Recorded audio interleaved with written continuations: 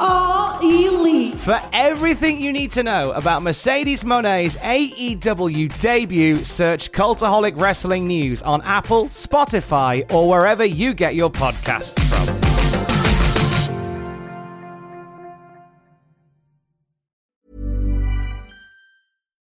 Botox Cosmetic, out of botulinum toxin A, FDA approved for over 20 years. So, talk to your specialist to see if Botox Cosmetic is right for you. For full prescribing information, including boxed warning, visit BotoxCosmetic.com or call 877-351-0300. Remember to ask for Botox Cosmetic by name.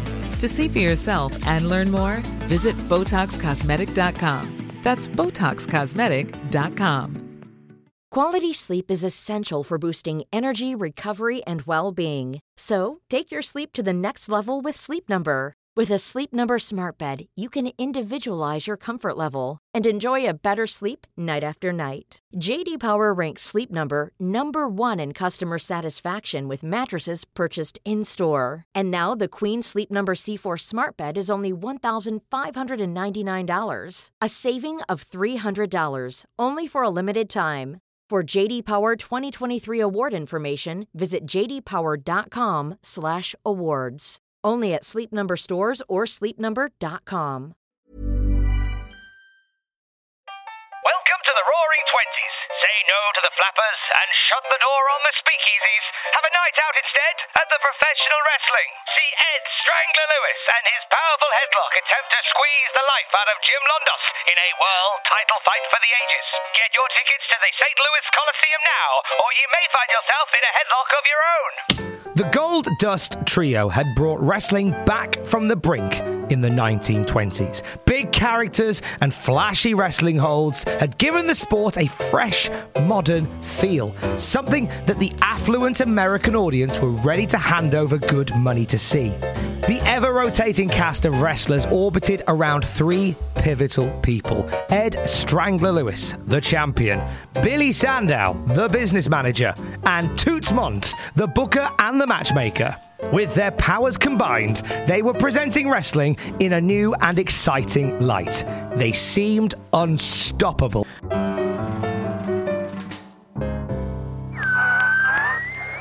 take the best features of boxing and the holds from Greco-Roman, combine these with the old-time lumber camp style of fighting, and call it slam bang Western style wrestling. The famous words of Toots Mondt. Poignantly, it was around this time that Californian poet Robert Frost published a piece entitled "Nothing Gold Can Stay." Poignant because even the seemingly flawless Gold Dust Trio would be no more by the end of the decade. So what events brought this almighty triumvirate to an end? One of them was the arrival of Billy Sandow's brother, Max Bauman. Max had established himself as a force for wrestling good, running events and managing talent mainly around the Kansas area. Wrestlers like Tiger Man John Pesek had seen their star rise under the guidance of Bauman, a man with a strong understanding of wrestling promotion and connections to the right people, namely his own brother and member of the Gold Dust Trio, Billy Sandow. By the late 20s, Sandow was getting a reputation as a bit of a bull in a china shop. His behavior during contract negotiations and meetings with other promoters saw a lot of lost business and a lot of fluffing from Lewis and Mondt to keep their peers on side. Maybe, just maybe, having Bauman on the books, the flesh and blood of the very bullish Billy Sandow, could curb his aggressive temperament. At least, that was the hope. It also should be noted around the time that Bauman was being considered to be brought into the Gold Dust Trio, they were also looking for a hot young talent once again to take the title off Lewis and lead the promotion going forward. So far, there'd been a mixed bag of success in this department. See the episode all about the rise and very fast fall of Wayne Munn from last time we were together. The trio were getting frustrated with themselves and each other over the lack of top-tier talent. Enter Max Bauman with his boy Pesek and a whole raft of other suggestions for the Gold Dust Trio. Immediately, the arrival of Bauman rubs Toots Mondt up the wrong way. Mont felt like Bauman was sticking his nose in where it wasn't wanted. And because he's the brother of Sandow, he has ideas and an arrogance that are unappreciated and, in the opinion of Toots Mont, way above his station.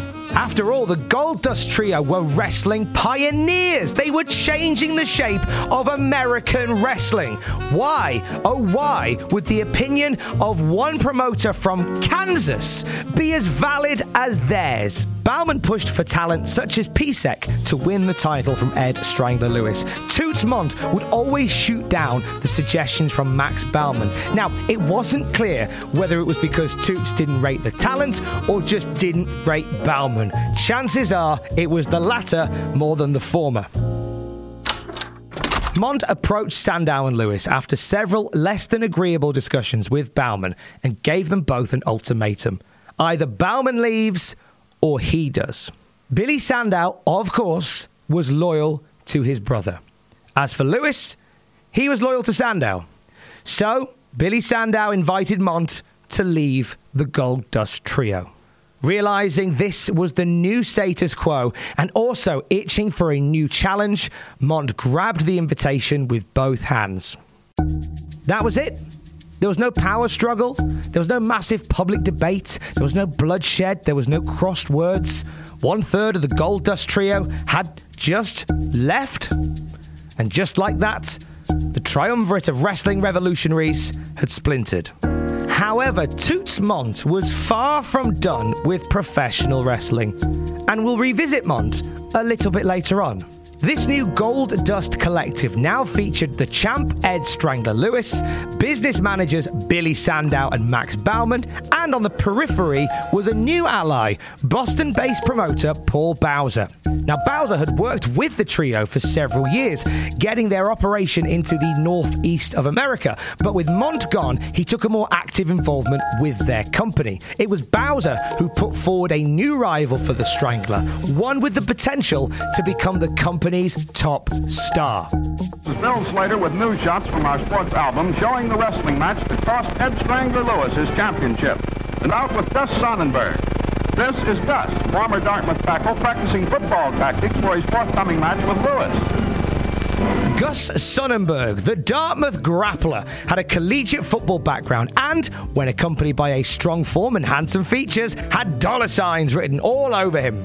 This all sounds very similar to Wayne Munn, does it not? Yeah? Did the Goldust Trio truly decide once again to put their energy behind an untrained wrestler simply because of the look? Yes. Yes, they did. However, Lewis and Sandow had learned some of their lessons from last time and took a far more careful involvement with who faced Gus. Carefully chosen opponents lined up to fall in spectacular fashion to the new champion.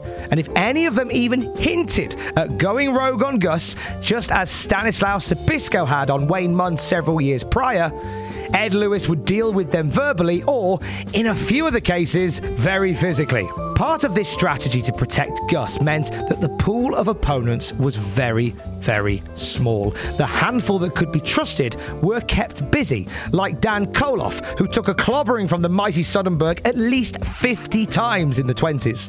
Of course, he wasn't Dan Koloff every night. You see, as a way of getting around the issue of such minimal opponents, Sandow, Lewis, Bauman and Bowser would often rename guys like Koloff multiple times, just so the press covering the match was printing different names as often as possible. Then a head crash by Gus, and he wins the first fall. So we had a handful of chosen ones with multiple identities, all playing from the same hymn sheet and making Gus Sonnenberg look strong.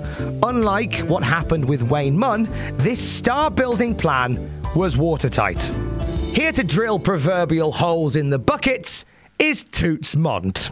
Since leaving the trio, Mont had formed an alliance with fellow promoters who disagreed with the slam-bang Western style of wrestling. At first, there was some reluctance. Why should any self-respecting wrestling guy work with 1/3 of the Goldust Trio? Mont, however, assured them that all ties had been severed, and he wanted to use his inside knowledge to bring down his former partners. So along with the wrestling minds like Jack Curley and Ray Fabiani, Mont plotted to expose the Goldust Trio's new star, Gus Sonnenberg. Mond plotted to expose Gus Sonnenberg, the Goldust Trio's newest star. It started with call-outs. Wrestlers under the Mond umbrella, like Dick Schicart, would publicly offer out Sonnenberg for a title match. Mont encouraged this, knowing that Sandow and Lewis would refuse point blank to let Gus Sonnenberg fight some of the real top wrestlers in the country on accounts that he would probably get pulverized. It was a shrewd but very dickhead move from Toots Mont. And then came the parody. George Marshall Blackstock was an average wrestler from Georgia with a mixed level of career success. One thing he did have going for him was a proximity to an embittered Toots Mont and a passing resemblance to Gus Sonnenberg. So Mont decided to hire Blackstock and declare to everyone that he had acquired the services of Gus Sonnenberg and invited wrestling fans from around the territory to watch Gus in action. When spectators came along to get an up-close of this much-lauded champion wrestler, what they got was a deliberate mockery. Every night during the promotion's run, Gus, in speech marks, would step into the ring with a different foe and in almost record time every night get thrown around the ring and pinned.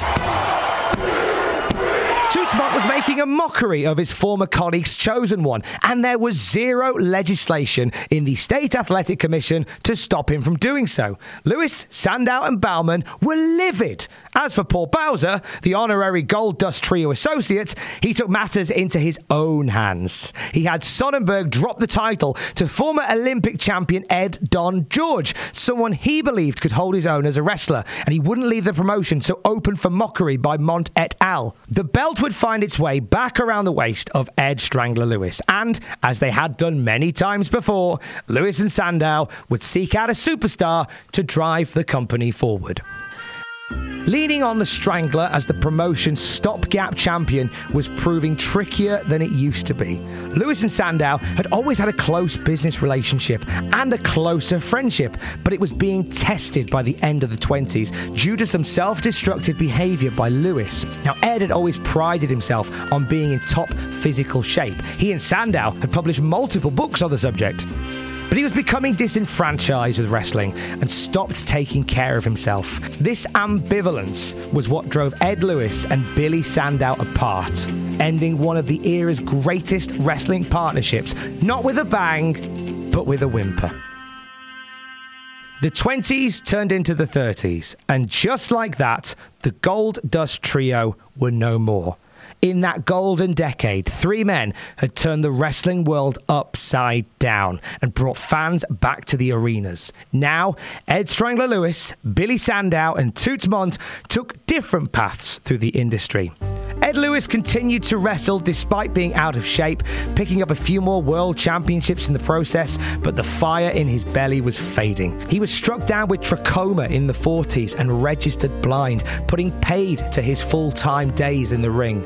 Ed Lewis took up a job as an official greeter for the Los Angeles Athletic Club. It was there where an up-and-coming wrestling star met a destitute Ed Lewis. This star's career was floundering due to a lack of pull with promoters, and they knew that the Strangler had still more to offer to the wrestling world. So, they insisted that Lewis become their manager. That up-and-comer's name was Lou Thez, and he would pioneer wrestling's evolution in the same way that Ed Strangler Lewis had done all those years before. I believe you're just about the best condition that I've seen you in the last few years. What are you doing? What goes on? Well, I keep training, Jules. I think we discussed this before. I'm one of the hungry athletes, you know? Billy Sandow went on to guide other wrestlers to success. Jumpin' Joe Savoldi, the guy who introduced the wrestling world to the dropkick, and Everett Marshall, the man who, in years to come, would mould the career of classy Freddie Blassie. However, Sandow would never find a client quite like the Strangler ever again. As for Toots Mondt, he would continue to work with other domestic wrestling promoters. Toots would break ground not just by becoming one of the first members of the National Wrestling Alliance, but he would become one of the first to break away from the National Wrestling Alliance. Mondt formed a business partnership within the NWA that had big plans beyond the NWA to forge their own path. It was in 1963 that Toots Mondt, alongside his business partner Vince McMahon Sr., unveiled the Capital Wrestling Corporation, later to be known as the Worldwide Wrestling Federation. I know that the fans up in New York will be wanting to come out and watch you Saturday night at Madison Square Garden. As a group, the Gold Dust Trio paved the way for professional wrestling. But in the years after the trio's end, arguably, they'd break even greater ground. If it wasn't for these three men, the wrestling world that we know would be very, very different. Maybe it wouldn't be here at all. As we begin the 2020s, who knows what this decade will hold? I'm putting all my chips on the first half android winning the 2029 Royal Rumble and AEW hosting an episode of Dynamite on the moon at some point. Look, it sounds daft, doesn't it? But hey, so did heavily choreographed finishes and high spots back in the 1920s. Ideas that changed wrestling and laid the foundation. Ideas from the hive mind of the incomparable Gold Dust Trio.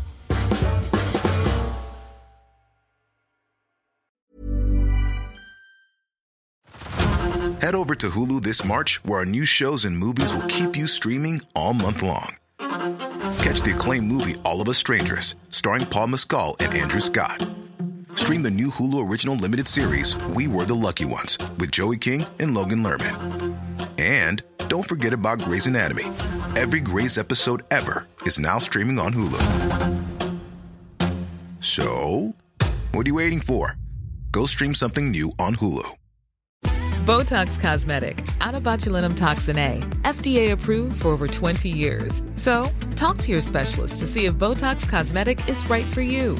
For full prescribing information, including boxed warning, visit BotoxCosmetic.com or call 877-351-0300. Remember to ask for Botox Cosmetic by name.